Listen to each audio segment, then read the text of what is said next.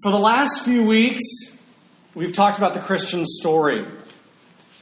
How seeing it clearly will help you interact with what the world throws at you. If you missed a week, they are all up on iTunes now. So you can click it, review. If you miss it, again, you can access it on really any computer, any phone. You should be able to get it.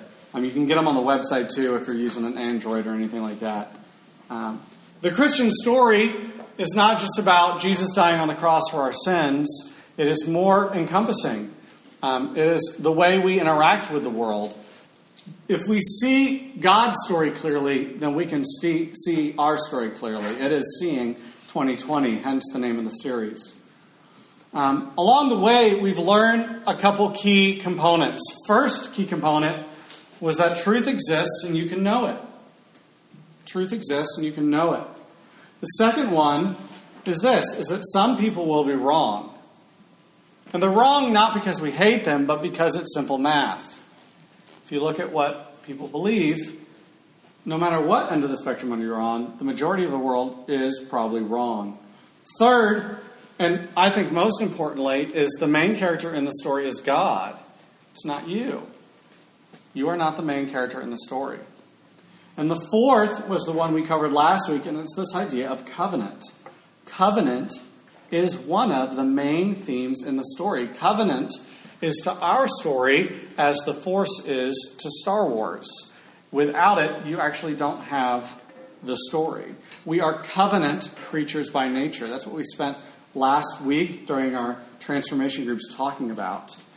And knowing these things, we can now best interact with the Word of God. If you know those four things, those are the four presuppositions you can bring to reading your Bible to help you best understand it.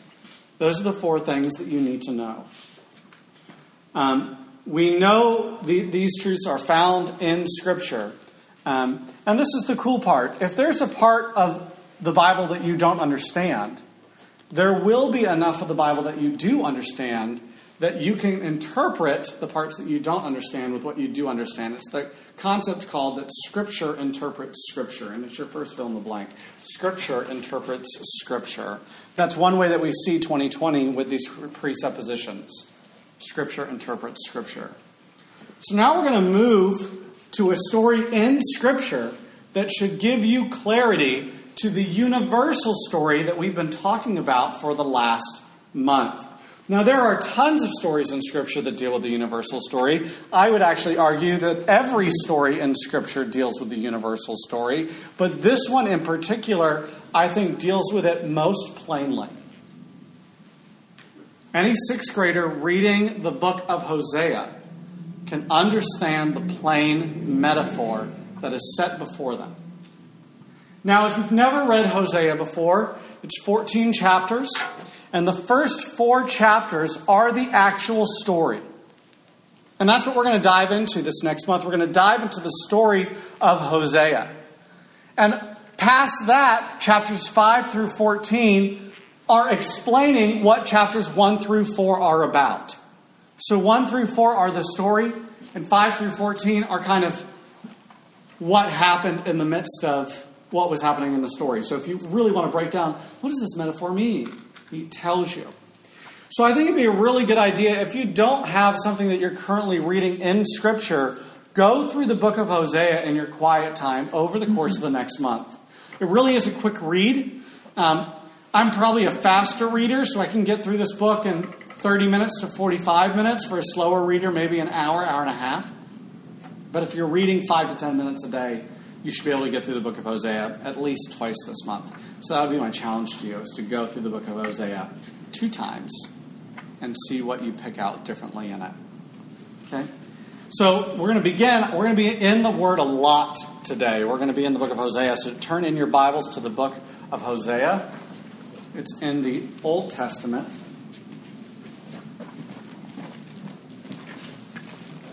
Prophet. Give you the number.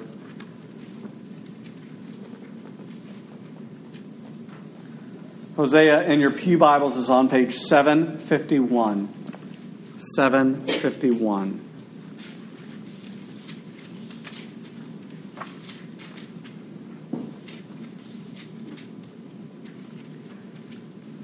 If you're trying to find it, it's after the book of Daniel, Ezekiel, Lamentations. It's about halfway through, or just after halfway through the Bible.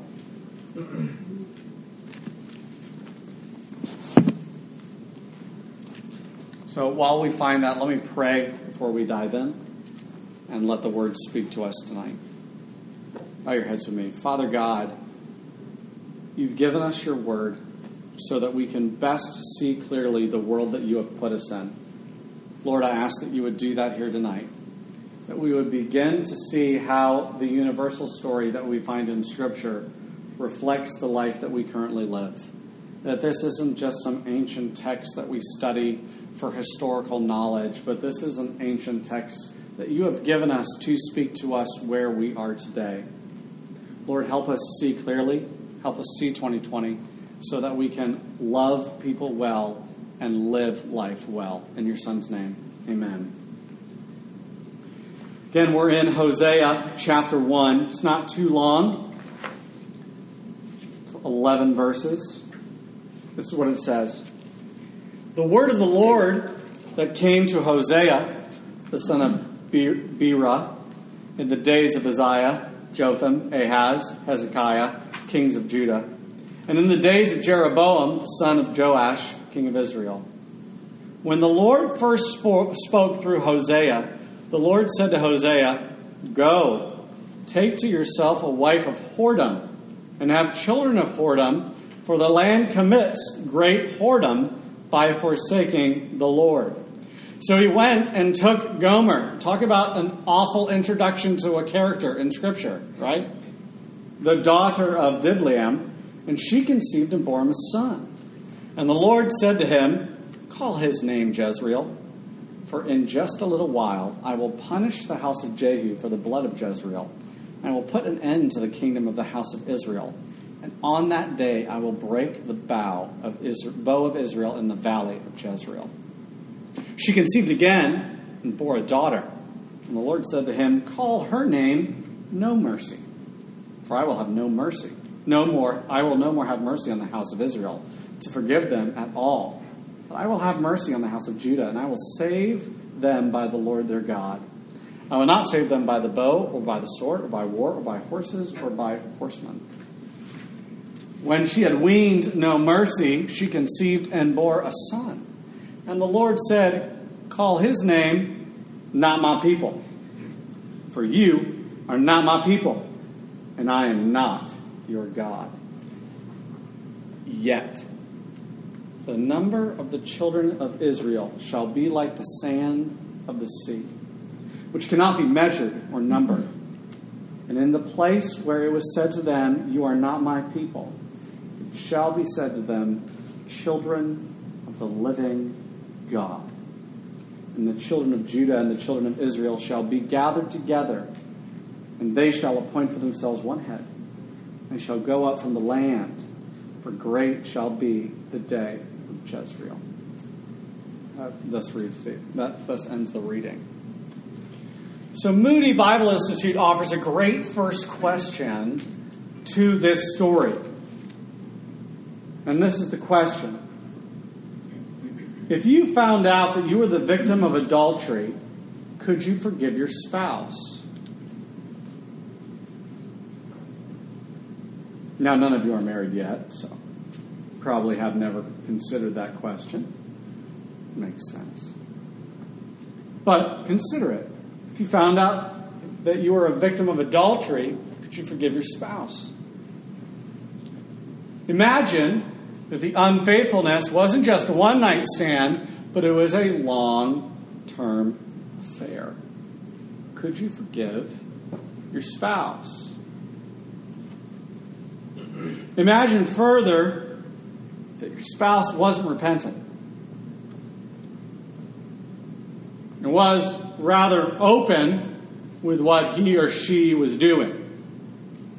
Would you still love your spouse? Would you want him or her back? Now remember, from what we've learned these past few weeks, this is not a story where you are the main character. You are not Hosea. God is the main character in this book. And I asked the question, if you found out that you were a victim of adultery, could you forgive your spouse? Not to highlight your spirituality. Not to highlight your holiness.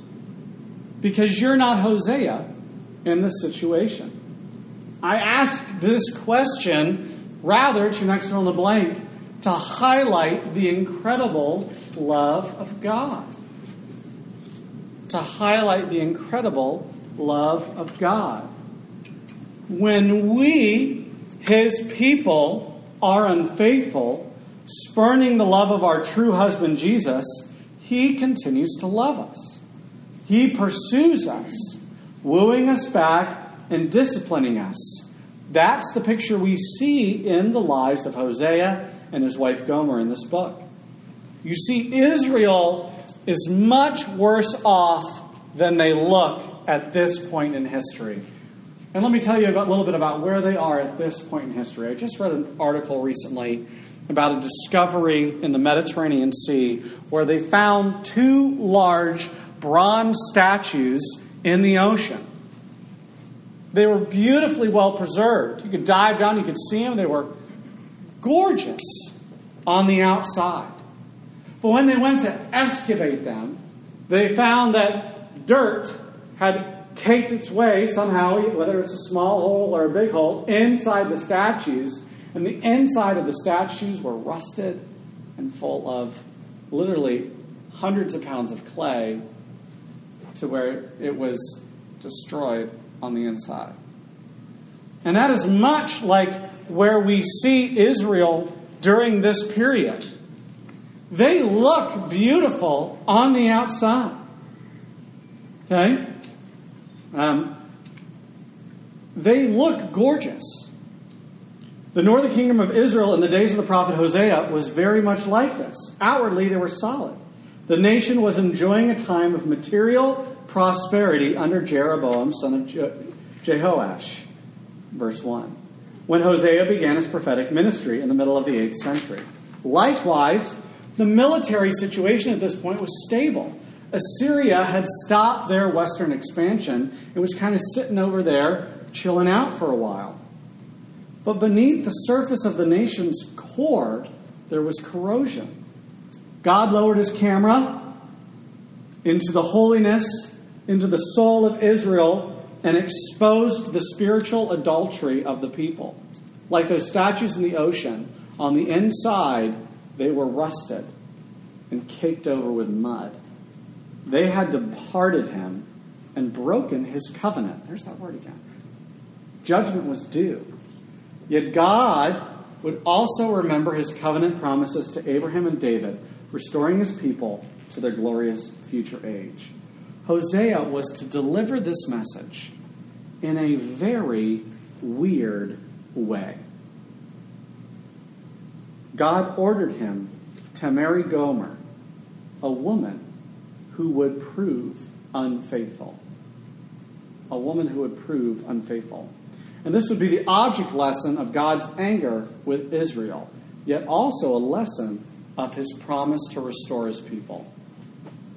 It's dealing with the covenant justice of God and the covenant love. Notice how Hosea labels his children. Hosea's firstborn is named Jezreel. He was going to be a reminder of judgment. Many years early, God's judgment was incurred by Jehu's killing Ahaziah, a descendant of David, at a town called Jezreel. In attacking the house of David, Jehu went too far, and the judgment of God was then fulfilled when Jehu's descendant, Zechariah, was assassinated. That's in 2 Kings 15. Imagine naming a kid Hiroshima. Or after a very destructive hurricane right after it happens. That is not going to win that kid a lot of friends on the schoolyard, right? They're not going to pick Jezreel to be first in dodgeball unless they too want to get destroyed. Right? And think about it, the naming gets even worse from there on out. At least that's kind of a metaphor. Second kid, no mercy.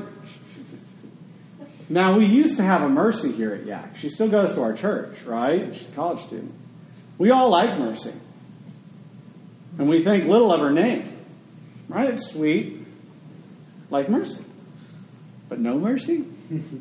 That's like the Waldo to the Mario, right? It's the opposite.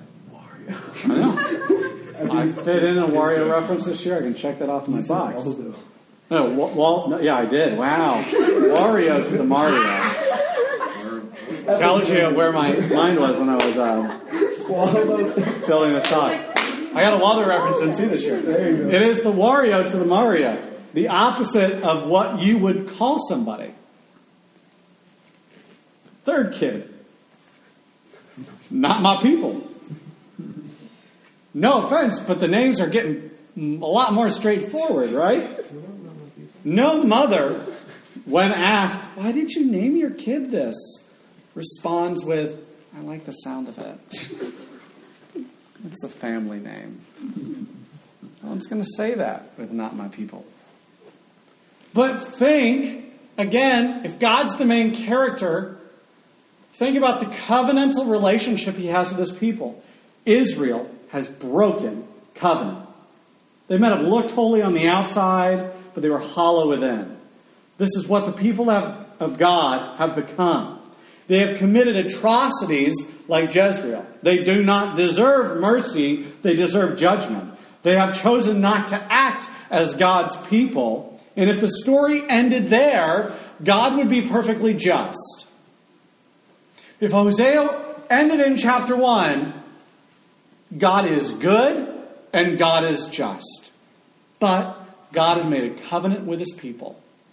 And it would not be based on how his people acted, but would be based on his action. It would be morally right. And we get to one of my favorite compound words in English in verse 10. So if you want to go back to verse 10, this is one that would be a good memorization one. Yet. Great word, right? I like yet. The number of the children of Israel shall be like the sand of the sea, which cannot be measured or numbered. And in the place where it was said to them, you are not my people, it shall be said to them, children of the living God. For the wages of sin is death, but the gift of God is eternal life through Christ Jesus our Lord. Romans 6:23. Romans 3:23 and 24. For all have sinned and fallen short of the glory of God and are justified by his grace as a gift through the redemption that is Christ Jesus. A lot of people ask, what is the overall story and overall narrative of Scripture? Hosea is giving it to us. We are a covenant people who have broken covenant. God gives us judgment because he is just, and yet offers us grace not because of the action we have taken, but because of his love for us. We see that in Hosea. We saw that last week in Genesis 3. It's all the same story played out. This is the covenant story we see in the Christian life. I thought of this analogy this week. We are like the farmer who grows poison. And at the end of the season, we watch the storm come rumbling in. We're covered head to toe in the manure of the fields we have sown. The plants are just beginning to sprout, and the guilt we feel in our gut is ready to harvest. We know that God of the storm should strike us down with a lightning bolt. And as the thunder rumbles in the distance, we know it would be fair. Our hearts are sent against ourselves and our neighbor. And as we wait on the hill of the poison fields, shovel in hand, waiting for righteous judgment, yet, when the storm rolls in and the rains come We aren't struck, but we're washed. And when we leave the field, now washed by the storm, the lightning strikes the field of poison behind us, burns it to the ground, and when that happens, it fertilizes the soil. That is the covenant story that is given to us. Where we once planned a harvest of misery, God brings newness of life by removing what we intended and replacing it with a soil that can enrich our lives and the lives of those around us. And that is what we will see in the remainder of Hosea.